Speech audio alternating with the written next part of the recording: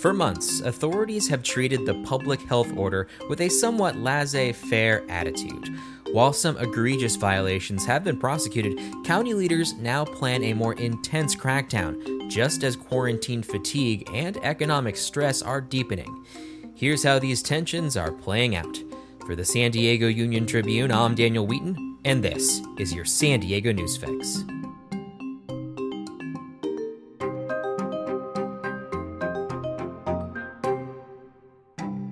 To get a deeper understanding of what's going on, we have two reporters with us today, Brittany Meiling and Morgan Cook.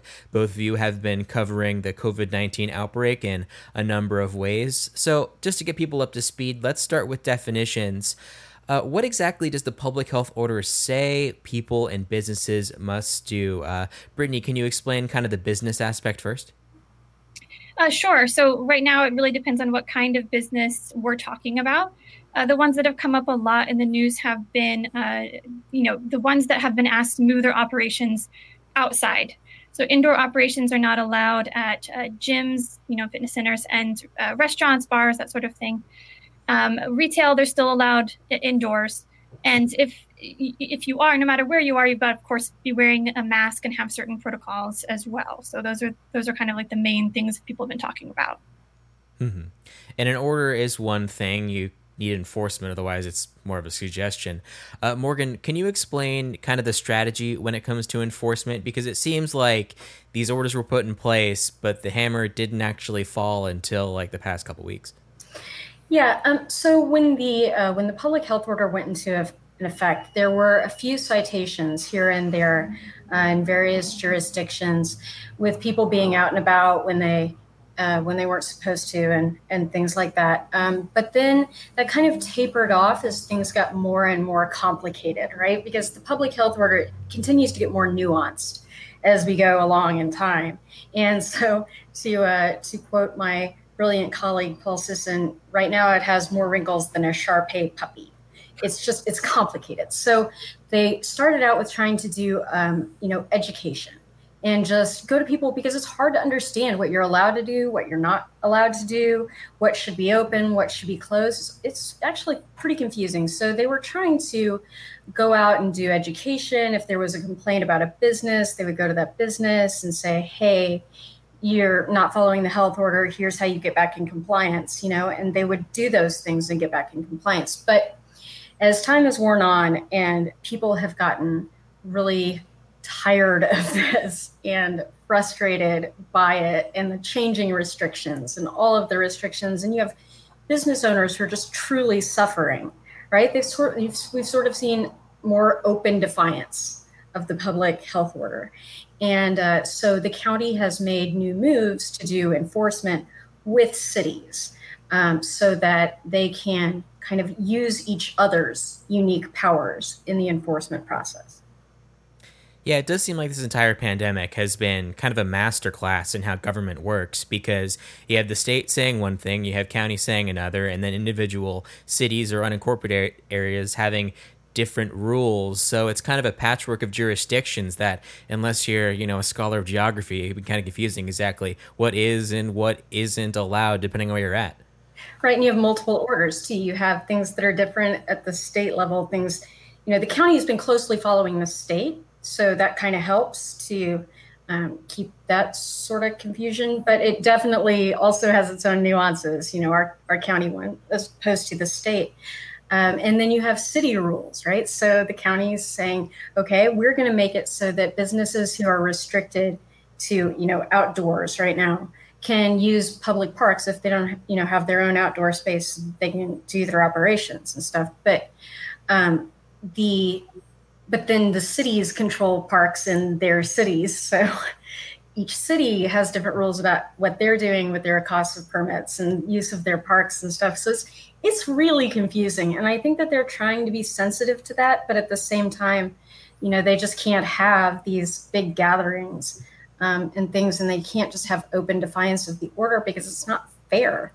The other business owners, who are following the rules and taking that economic hit, it must be so frustrating for them to see, in the news, these people who are openly defying it and operating their businesses and continuing to keep their businesses afloat, and nothing is happening. So I think they're trying to strike that balance.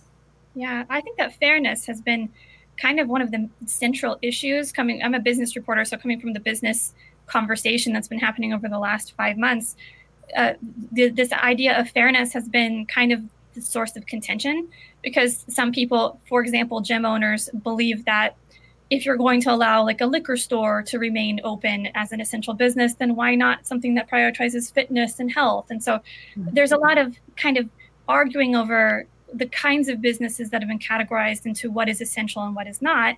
And then when they feel like something's not fair, that makes them feel like they don't need to follow the rules. Mm-hmm.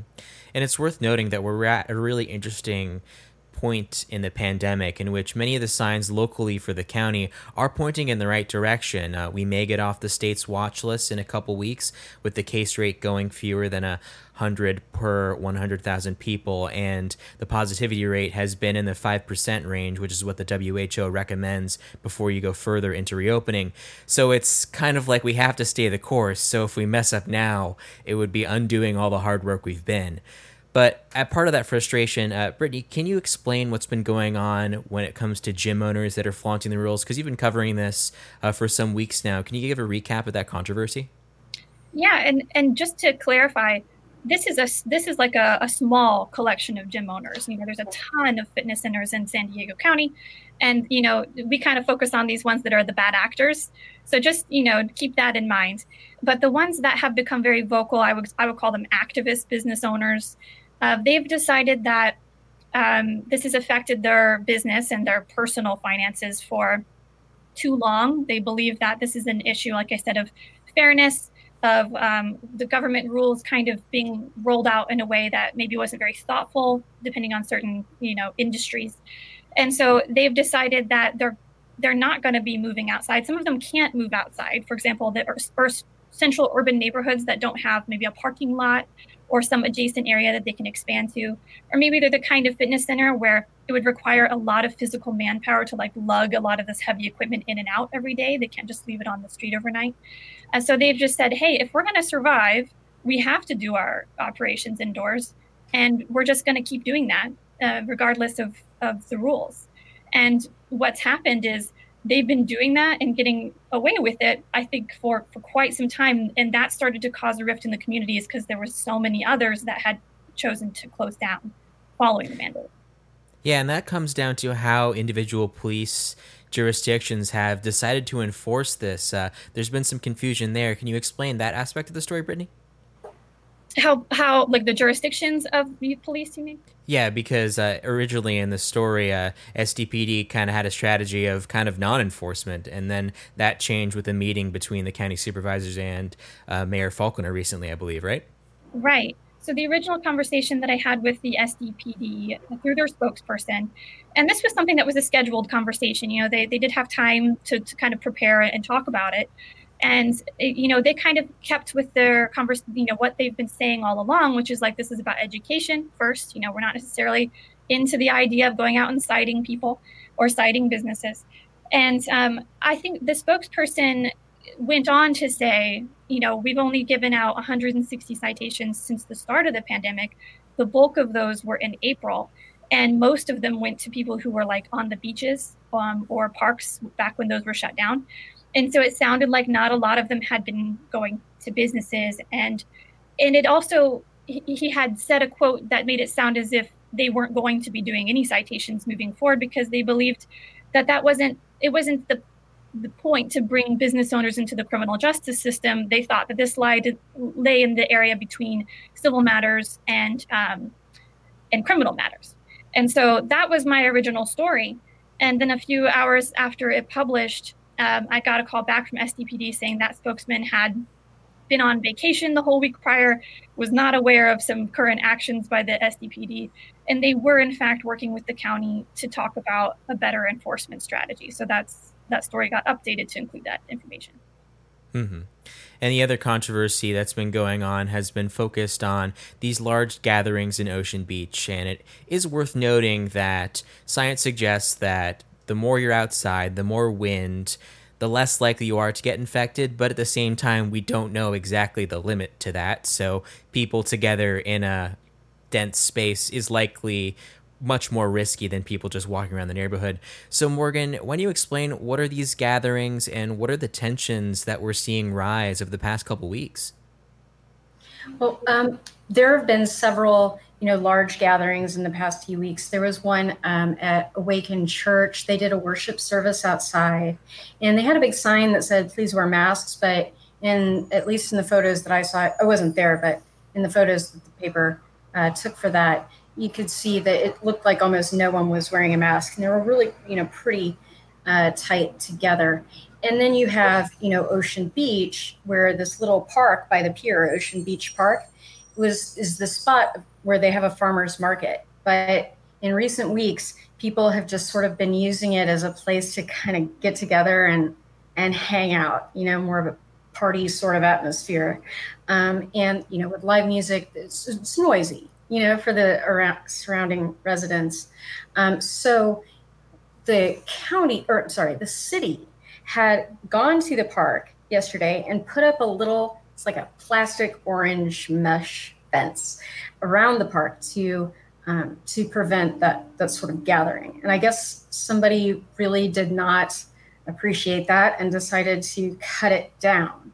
So I learned that there would be a press conference. So I went to it thinking it was going to be, normal press conference, but no, it was wild. There were dozens of people. They were all, were crowded around each other, partially so they could hear each other, to be fair, right? So crowded around, some people were wearing masks, some people weren't. And there were city officials who were trying to talk about, we need to not have this type of gathering happen. And people were just shouting over them and shouting over each other. And I got a real sense of the tension that is out there between the people who just are like, this is overkill. This is crazy. Like, you're hurting my whole life. Everything I've worked so hard to build. I miss my parents. Like, I miss my friends, and everyone can certainly feel that, but then you have the other people who are like, look, if you want to be free, the way to do that is to knock this virus down so that we can have our lives back, and they feel like the people who aren't following the public health orders are endangering them and endangering their livelihoods because they won't be able to get back to work as soon. Their kids won't get to go back to school as soon. And so, you have the people who are really demanding enforcement and the people who are saying, leave us alone. And they both are very passionate, all of those people are very passionate about their positions, and it's becoming tense. Mm-hmm. I mean, at this point, everyone's on edge for one reason or many reasons, given how things have truly collapsed in 2020. So it makes sense that this would erupt in this location, kind of given the spirit of Opie, because, that's kind of what makes that neighborhood fun to visit, is that really kind of wild energy. So it is kind of, fitting that we're having that controversy there. But also this kind of begs a question. In order for this to work and us to effectively fight this disease, we need to have effective leadership. And it does seem like the region has done a relatively good job of remaining apolitical and people mostly following the rules. Are you noticing kind of a tone shift in what we're hearing from leaders, or the insinuation of politics? Because as this goes on, people's willingness to listen ultimately goes away. Have you noticed any shifts, either of you? I mean, certainly it was a surprise to me to get that second call from the SDPD after my story ran, because they have repeatedly said, we're not interested in giving citations. This is about education. That's been their stance for a long time now. So to hear that they were taking actions the very next day, the police chief be meeting with county officials to talk about enforcement, that's quite the shift. And it makes me wonder if this, some of the stories that we've done and other news outlets have done about the defiance, that they might be seeing a growing, resistance to some of the rules, and realizing that this is going to have to be part of the conversation. But I do think that part of this, we think a lot about like culture and maybe their willingness to enforce, but I think a lot of it is actually more about manpower and like, confusion over jurisdictional differences, because the police department thinks, well, this is a county health order. If someone is, going to defy this, do we need to take care of that? Or is that the sheriff's department's responsibility? And I think it might be a little bit more confusion and that this is the first time that they've had to deal with something like this, and they're not really sure what the process is. Mm-hmm. And I also wasn't sure what the process was, so I've been trying to figure it out. And what I understand now is that, take for example San Diego, right? San Diego's strategy is the 3 E's. You got education, elevation to cease and desist, orders to close, and then you have enforcement, which is the citations, right? So the education part is something that they've been trying to do in partnership with the county, but the local law enforcement jurisdictions have been doing it a bit by themselves. But the local law enforcement can't do the next step by themselves. The elevation step is the county has the power as the health authority, right, to issue citations and orders to close. And so they need the county to do that part. And then the county needs them to do the next part, which is the citations if, it escalates to that place. So they're trying to sort of partner together so that they can figure out how to do it. And we have seen more resources. The county is devoting more resources to, going to deal with these egregious sort of violations. And they're partnering with the cities to do that, which, makes sense given their different authorities and responsibilities. Mm-hmm. And at this point, when it comes to the enforcement question broadly, do either of you have specific questions that you hope leaders of any level of government will answer? Because as we've discussed, this Shar-Pei puppy is very confusing. Brittany? Yeah, I mean, I don't know. I think I would like a little bit more clarity, and something that we're hearing from readers a lot on is why certain things remain closed and others don't. I think that the process is just because it takes so much manpower and time. There's a lot of confusion still remaining. I mean, they're doing pretty much everything they can. They hold a press conference like every day trying to educate. But it seems like every single press conference that I tune into, as reporters ask questions, it becomes clear that these are not things they have discussed, and now they need to discuss it. So it's just like an unending stream of things for officials and politicians and government, the government to figure out. So unfortunately, I think this is just going to be our life for a while. It's just kind of struggling through. Mm-hmm. Yeah, I suppose at this point, the only hope is that we continue on this trajectory and don't mess it up at this point. Yeah, like one thing that you mentioned is, we're getting back to those numbers where maybe we could loosen restrictions again. I really wonder if there's going to be an appetite to do that, because it was a pretty immediate change when we did that last time. And after, the business community especially, this was not a good thing for them to open for a couple of weeks and then close. It was very expensive to do that, and then to have the rules change again. So I'm wondering, even if we drop below those levels, things might stay the same for some time. Mm-hmm. Yeah, it does seem like that's what we're kind of hearing from members of county government as well, is that even if we do get below that threshold, it will likely kind of stay as things are, because all that threshold does for the state is allow schools to eventually reopen, which even if we were to magically get below it, it would still take more or less a month until we get to that point.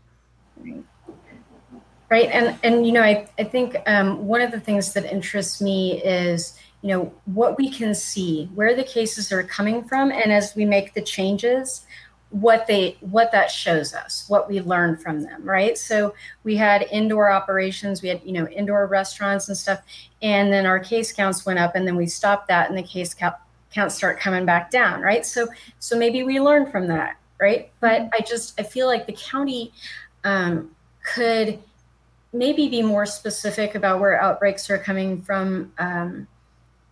I think that information would be helpful. And I know that they don't want to, because they're afraid of a chilling effect where people won't work with the contact tracers, because they don't want to tell on their friend's house party or their favorite restaurant, And so if they gave the names of the businesses where the outbreaks happened, or enough specificity to identify them, then, they might put in jeopardy their entire tracing efforts. So, I really think that we're trying to find this balance.